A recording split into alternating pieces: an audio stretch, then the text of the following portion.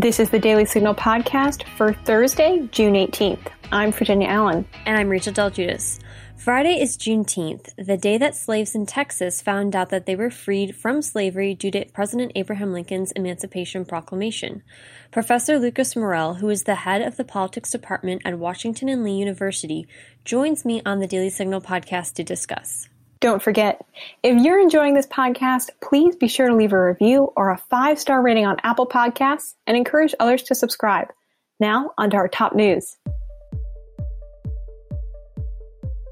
Senate Republicans introduced a police reform bill on Wednesday. The bill discourages police officers' use of chokeholds and no-knock warrants by withholding federal funding from police stations that continue such practices.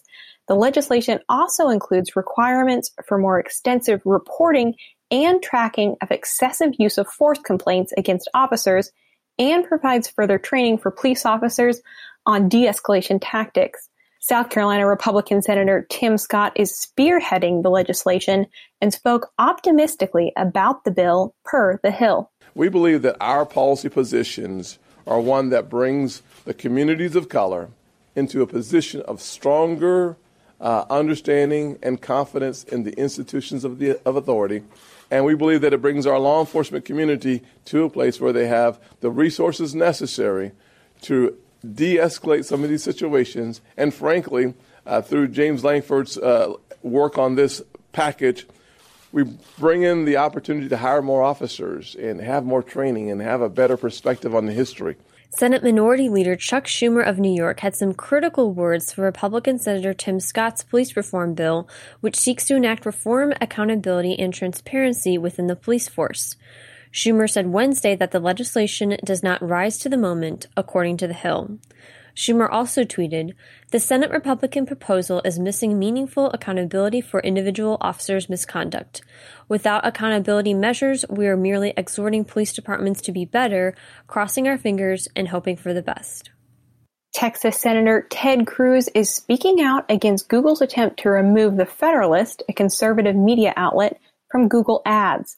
On Tuesday, NBC News reported that Google banned The Federalist and Zero Hedge, another conservative site, from Google Ads because of content that furthered misinformation about Black Lives Matter, per Fox News.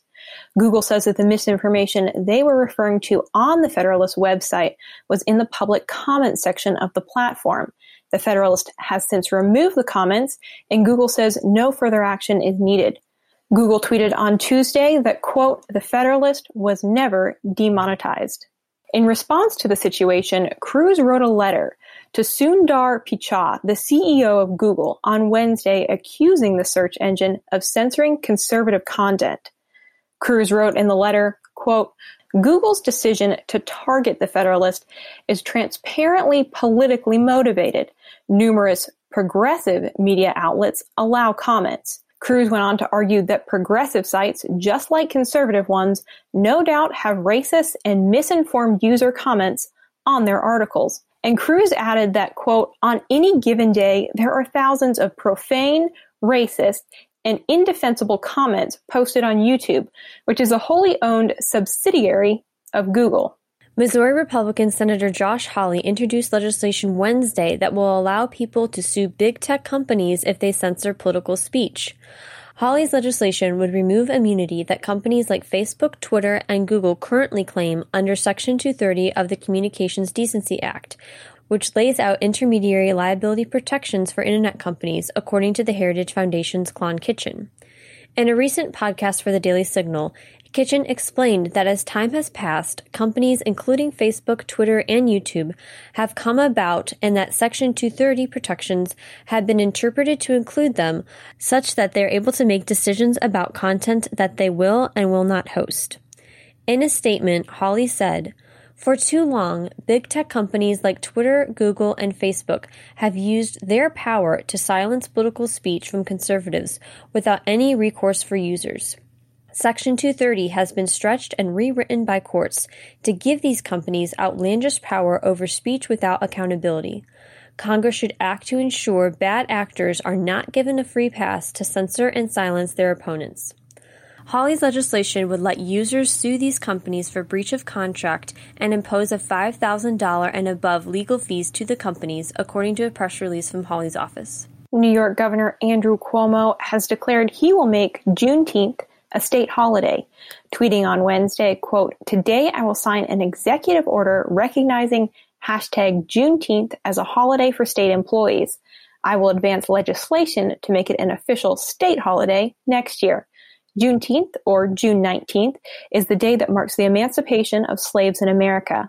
The anniversary has long been recognized as an important day in America's history, but given the events following the death of George Floyd, Cuomo and other state leaders have determined to elevate the historic day. Virginia Governor Ralph Northam also announced on Tuesday that he plans to make Juneteenth a state holiday. The pancake syrup brand Aunt Jemima will be removing the image of Aunt Jemima from its products. Quaker, the parent company of Aunt Jemima, said in an announcement on Wednesday that Aunt Jemima's origins are based on a racial stereotype, and that the products will be getting a new name and artwork. For 130 years, the product has featured a black woman called Aunt Jemima on its packaging. In a statement, Kristen Kropel, the Vice President and Chief Marketing Officer of Quaker Foods North America, said, "We recognize Aunt Jemima's origins are based on a racial stereotype. As we work to make progress toward racial equality through several initiatives, we must also take a hard look at our portfolio of brands and ensure they reflect our values and meet our customers' expectations." Now stay tuned for my conversation with Professor Lucas Morel on Juneteenth. It's our priority at the Daily Signal to keep you informed during the coronavirus pandemic. Here's an important message from the White House Coronavirus Task Force. Taking care of your mental health is critically important as we stay indoors more often. It's important that people get enough sleep because we know sleep promotes mental health. It's important that you get exercise when you can while still engaging in proper social distancing. And most importantly, seek help if you need it. Telehealth services are available, and call a friend if you just need someone to talk to. Now more than ever, we want you to pay attention to your mental health.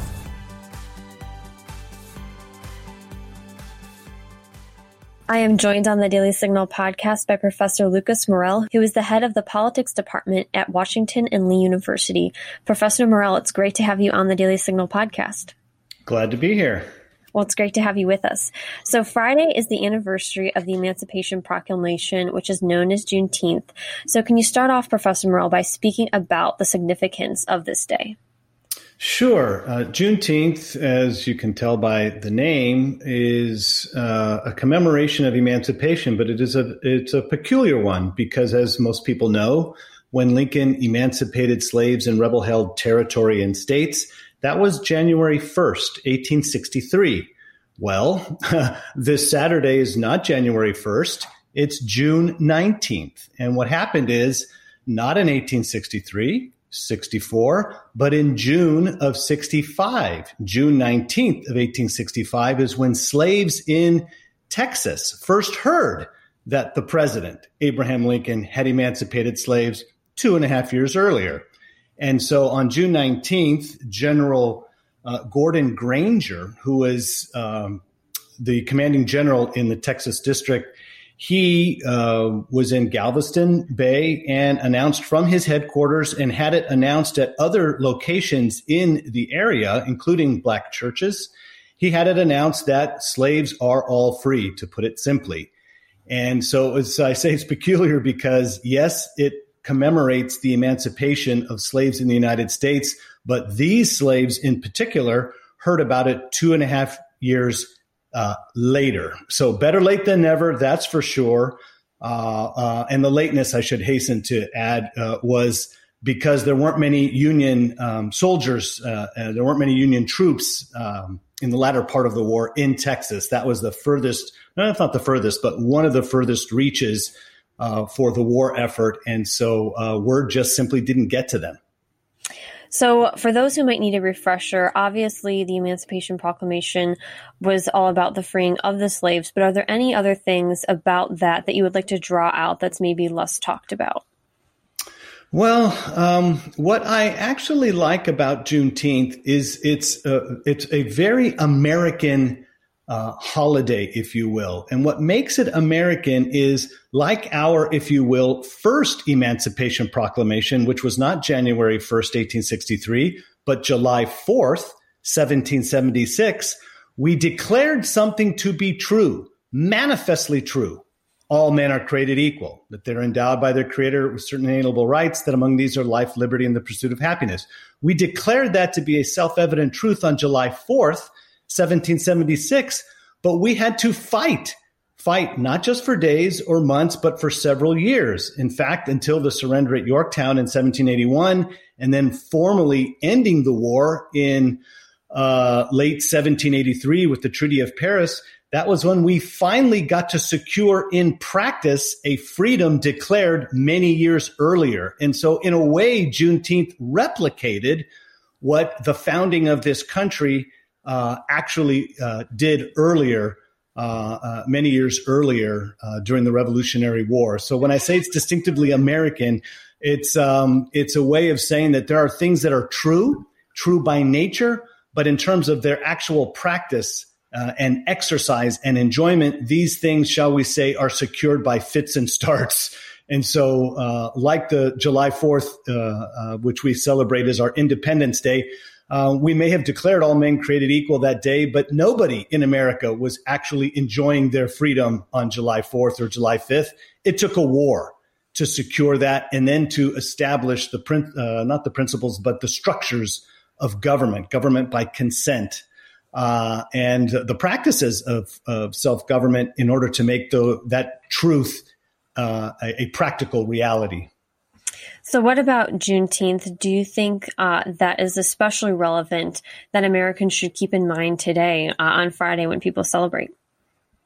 Yeah, I think it is worth commemorating. I don't know that it certainly shouldn't replace July 4th for any American, black or white. I think every American should be taught both holidays, both the reasons for both occasions and the similarities between them.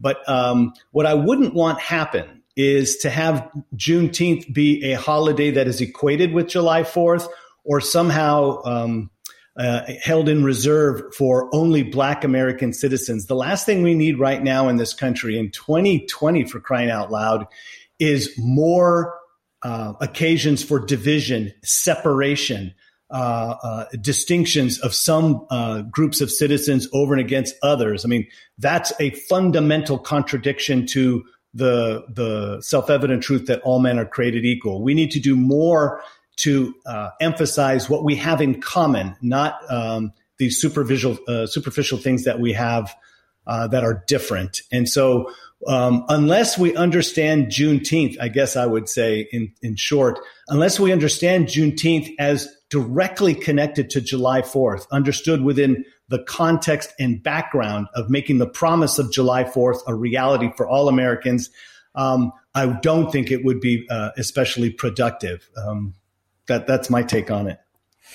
So in the past, Professor Morrell, how has Juneteenth been traditionally celebrated, and how would you encourage people today to celebrate?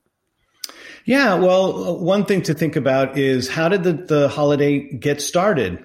Black Americans needed nobody's permission. The newly freed enslaved men and women, they didn't ask anybody to determine what day of the year they should celebrate, whom they should honor, what they should revere. They made those judgments for themselves because they were human beings, equally entitled to do these sorts of things as anybody else. And so ever since, in fact, I was about to say ever since January 1st, 1863, but in fact, as early as September 22nd of 1862, when Lincoln preliminarily announced in 100 days he was going to emancipate slaves in territory that was still held by, still in rebellion. We can go back even further to April of 1862, when slaves were finally freed in the District of Columbia. Ever since those moments and episodes of freedom and progressive freedom occurred, Black Americans have been commemorating their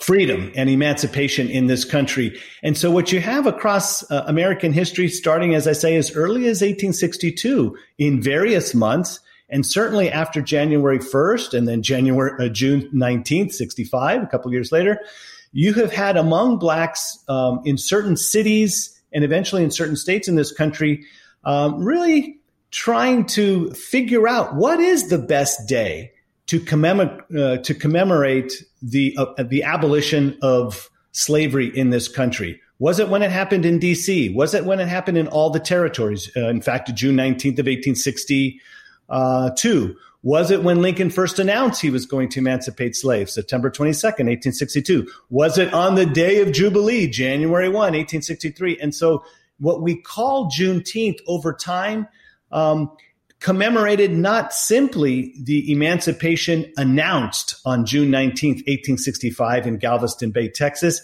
June 19th also commemorated January 1st when Lincoln freed slaves in rebel-held territories. And so throughout American history, to bring this full circle, Black Americans, and then joined by their white fellow citizens and neighbors, they have been celebrating emancipation on various days of the calendar, which I would say is all to the good.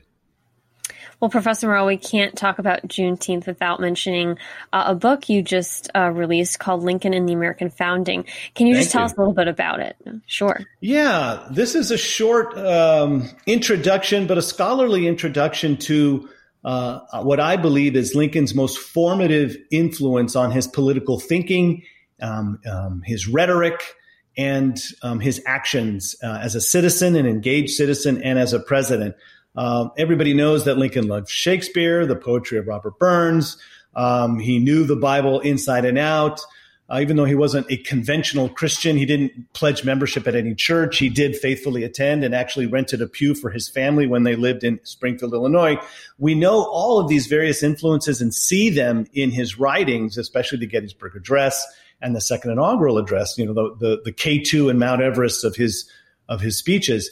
But I would say if I had to put my finger on one formative influence in Lincoln's political thinking, it would have to be the ideas of the American founding. And so what I did in my book is I took a chapter on key aspects of the founding and showed how they directly influenced Lincoln's thinking and practice.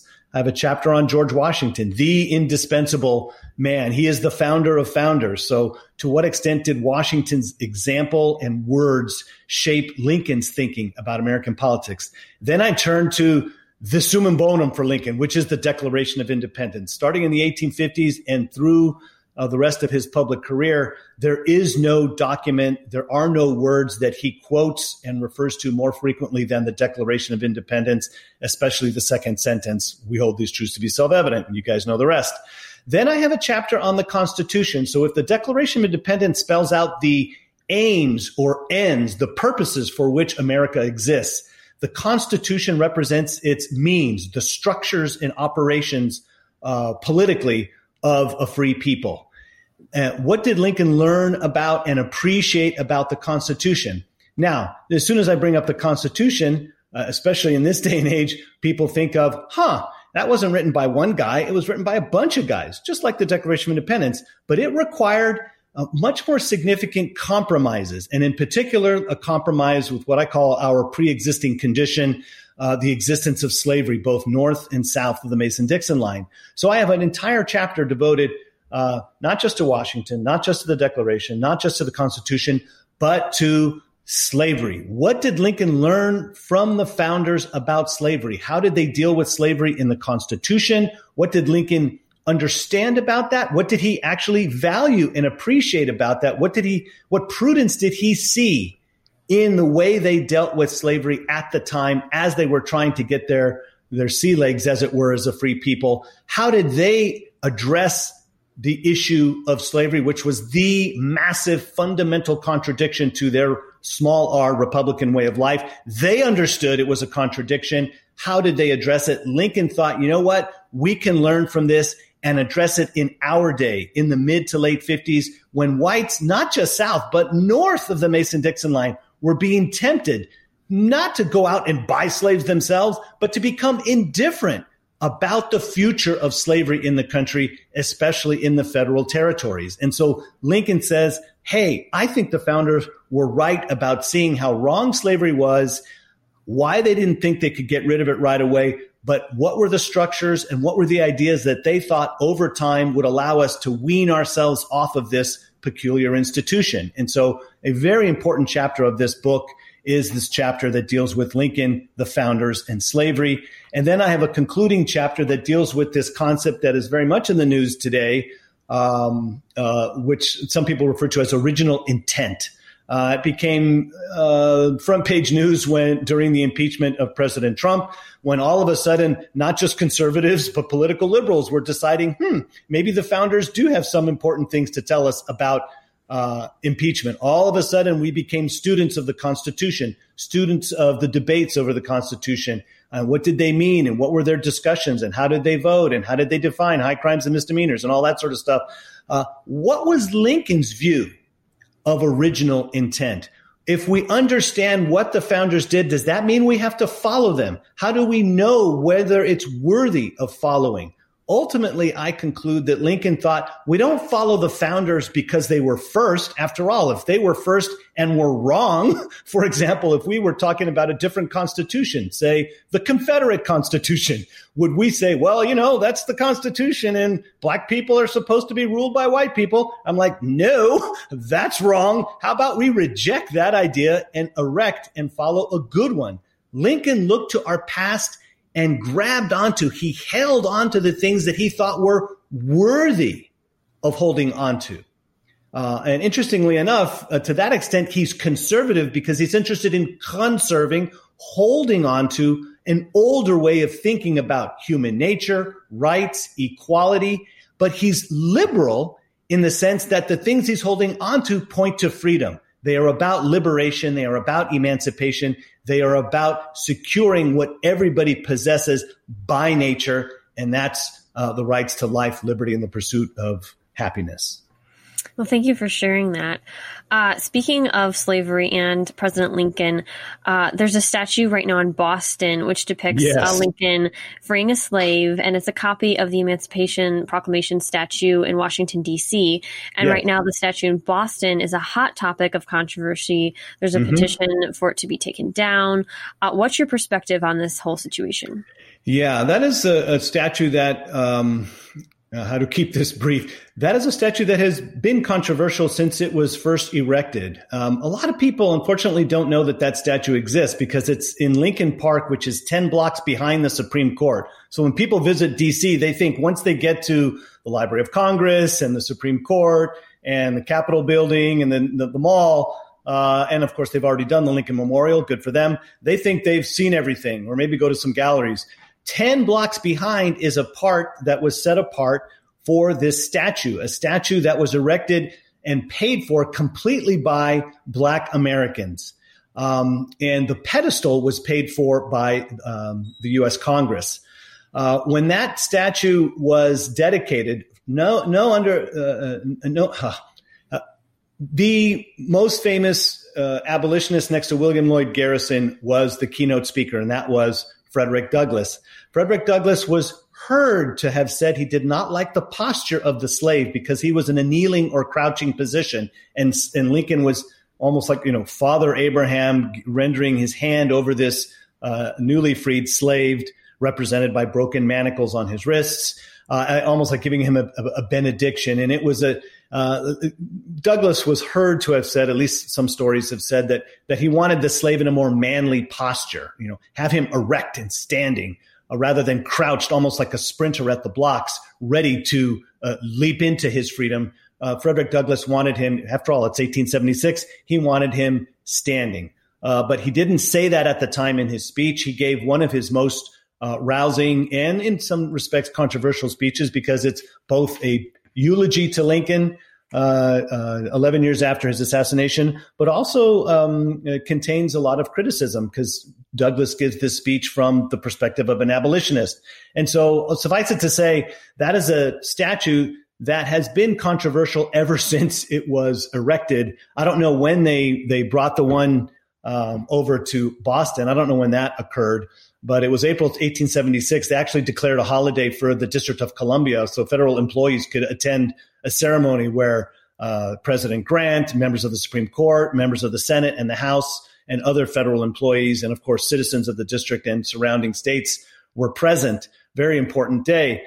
So that statue has always had controversy. Now, the good news here, at minimum, is as far as I know, that statue in Boston has not been defaced. In other words, people haven't sprayed graffiti on it or thrown paint or tried to pull it down. At least in Boston, they're doing things the tried and true American, the decent American way, which is let's have a conversation. Let's discuss it. Let's figure out if we don't want it in the square, where should we move it? Or I don't even know if they're contemplating destroying it, but I think they just want to relocate it. But suffice it to say, at least in Boston, and hey, the cost of Boston could again, interestingly enough, become the cause of America. The good news about Boston is they're showing the way, they are leading the way in America about how we do things. This is one thing I hope people take away from my book, which is in the United States, it's not just what, it's how. It's not just what is the justice we want to secure. There are also American ways of securing that justice. There are ways that actually reinforce the rule of law that we all benefit from. And there are ways that subvert and undermine and overturn the rule of law. Nobody wins in that environment. And so at least in Boston, even though I would disagree with the relocation and the removal of it, I do agree with their method, if not their objective. So I presume that the follow-up question would be, well, if you agree with what Bostonians are doing to determine whether they should relocate or even destroy that statue, the follow-up question would be, why would you disagree with the decision to remove that statue? And this is what I would say to that. We'd have to remember the history of the statue. And this goes back to Washington, D.C. And the original statue was funded almost entirely by Black Americans, and the nation's representatives in Congress made their contribution as well to the pedestal and the setting apart of what became known as Lincoln Park. If we understand that history, we understand that the statue exists not to represent the full flowering of the manhood and womanhood of Black Americans. It represents an expression of gratitude by Black Americans for a white president at a time when racial prejudice existed throughout the country, and who didn't care about that and decided to do what he thought was the right thing on behalf of this beleaguered racial minority. It was an expression of Blacks for what a president, the highest political officer of the land, decided to do in a very trying time, a time of war, to do the right thing by the enslaved Black men and women of this country. And so to have Lincoln bestow this benediction, and I think in the left hand is a curled up copy of the Emancipation Proclamation, this benediction over a crouching slave.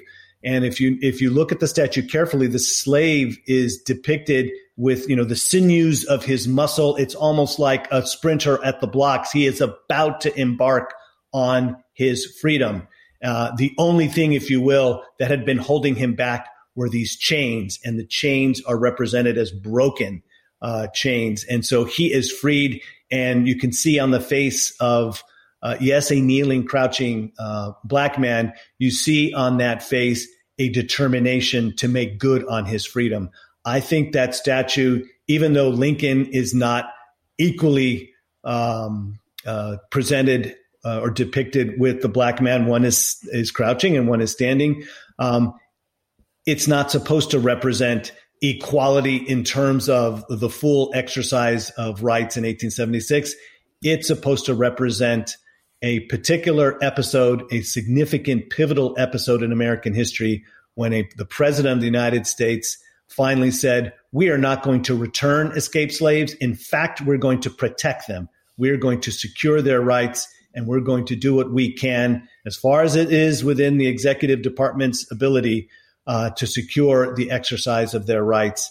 And for that, I think to remove that statue would actually be to reject the reason why the statue was installed in the first place, which was an expression of gratitude on behalf of Black America for what a significant white American did who had the power to do something and actually used it. Well, thank you for that, Professor Morell. And finally, what do you think Abraham Lincoln would say about the country if he were alive today? How much time do you have? He would be sorely disappointed, in so many ways. He would be disappointed that it is 2020 and still we haven't been able to overcome the irrelevance of race in our politics and in our culture. He would be disappointed that politically we still have not treated all human beings, all American citizens, as equal. He would be disappointed that we have lost, apparently, a common way of speaking about ourselves as fellow citizens. We have lost a common definition of justice, a common definition of rights, a common definition of equality. Some of us in this country are, ironically enough, in an attempt to get rid of racism, think that accenting race and accenting this or that part of every individual's diverse identity is the key to securing one's rights, when in fact, in my opinion, it only leads to greater division, greater fracturing, and what some have called a cold civil war. We need to find a way to look at each other and notice our differences, male, female, Black and white, native born and immigrant. We need to be able to not pretend we don't notice the differences, but recognize that those differences are irrelevant in terms of what every citizen should receive from their common government. Color for Lincoln, just like for Frederick Douglass, it was not the criterion, should not be the criterion of anyone's rights under the Constitution. And so he would be disappointed that we have lost a way of speaking about and understanding ourselves as fellow American citizens.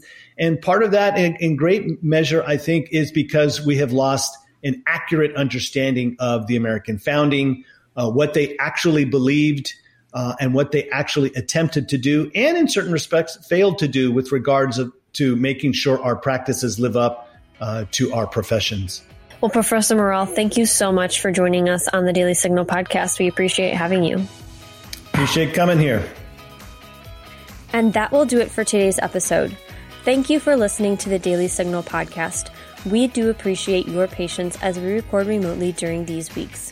Please be sure to subscribe on Apple Podcasts, Google Play, or Spotify. And please leave us a review or a rating on Apple Podcasts and give us your feedback. Stay healthy, and we will be back with you all tomorrow. The Daily Signal podcast is brought to you by more than 500,000 members of the Heritage Foundation. It is executive produced by Kate Trinko and Rachel Del Giudice. Sound design by Lauren Evans, Mark Guiney, and John Popp. For more information, visit dailysignal.com.